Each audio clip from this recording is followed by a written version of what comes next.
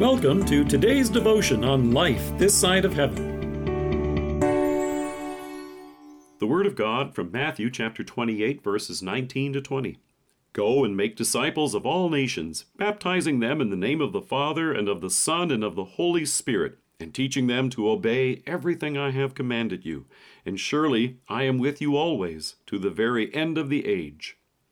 Here's a quote that may give you a chuckle. It reads, "The problem with quotes found on the internet is that they are often not true." And it's signed Abraham Lincoln. There are a lot of quotes and ideas that are attributed to God that aren't true either. Have you ever heard the phrase, "God helps those who help themselves"? It sounds like a Bible verse, but you won't find it anywhere in the Bible. It's from Poor Richard's Almanac by Benjamin Franklin. This week, the church celebrates the festival of the Holy Trinity. But unlike the other festivals in the church year, this one isn't based on an event in the life of our Lord, but rather how our God has revealed himself to us in his Word.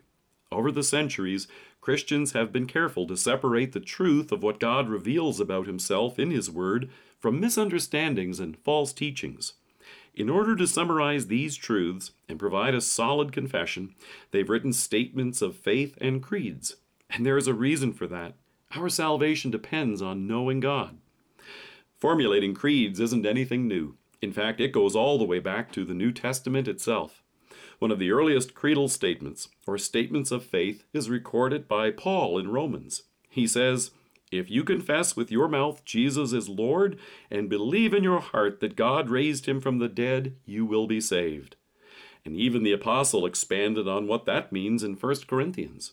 He says, "For what I received, I passed on to you as of first importance, that Christ died for our sins according to the Scriptures, that he was buried, and that he was raised on the third day according to the Scriptures."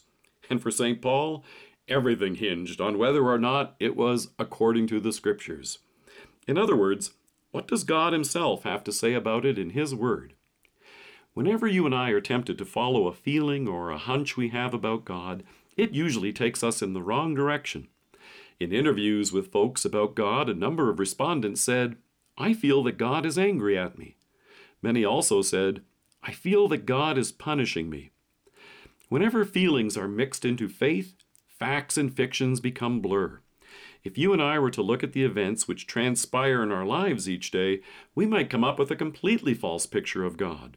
When our job is in jeopardy, we may assume that God is getting back at us for something we've said or done. If we're in the hospital, we may assume that God is showing us his anger and punishment. Instead of an angry God, Jesus reveals something much more amazing in his Word and says, "For God so loved the world that he gave his one and only Son, that whoever believes in him shall not perish, but have eternal life." That's why instead of hunches or feelings or even circumstances in your life, God's Word always points you back to the cross and assures you, "Yes, I love you and have forgiven you all your sins." Here's why the creeds were written and why they're still such a vital part of our worship today. It's not like hanging on to some old dusty set of instructions for an appliance that we no longer even own. The creeds remind us how our loving God has revealed himself to us in his Word. He's the one who invites your prayers and who assures you, "I am with you always." Let us pray. Gracious Lord, thank you for revealing yourself to us in your Word as Father, Son, and Holy Spirit. Thank you for creating me, preserving me, and redeeming me.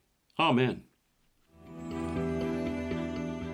Thank you for joining us. If you're listening to us by podcast or on Alexa, we invite you to browse the resources that are available on our site at lifethissideofheaven.org. God bless you and have a great day.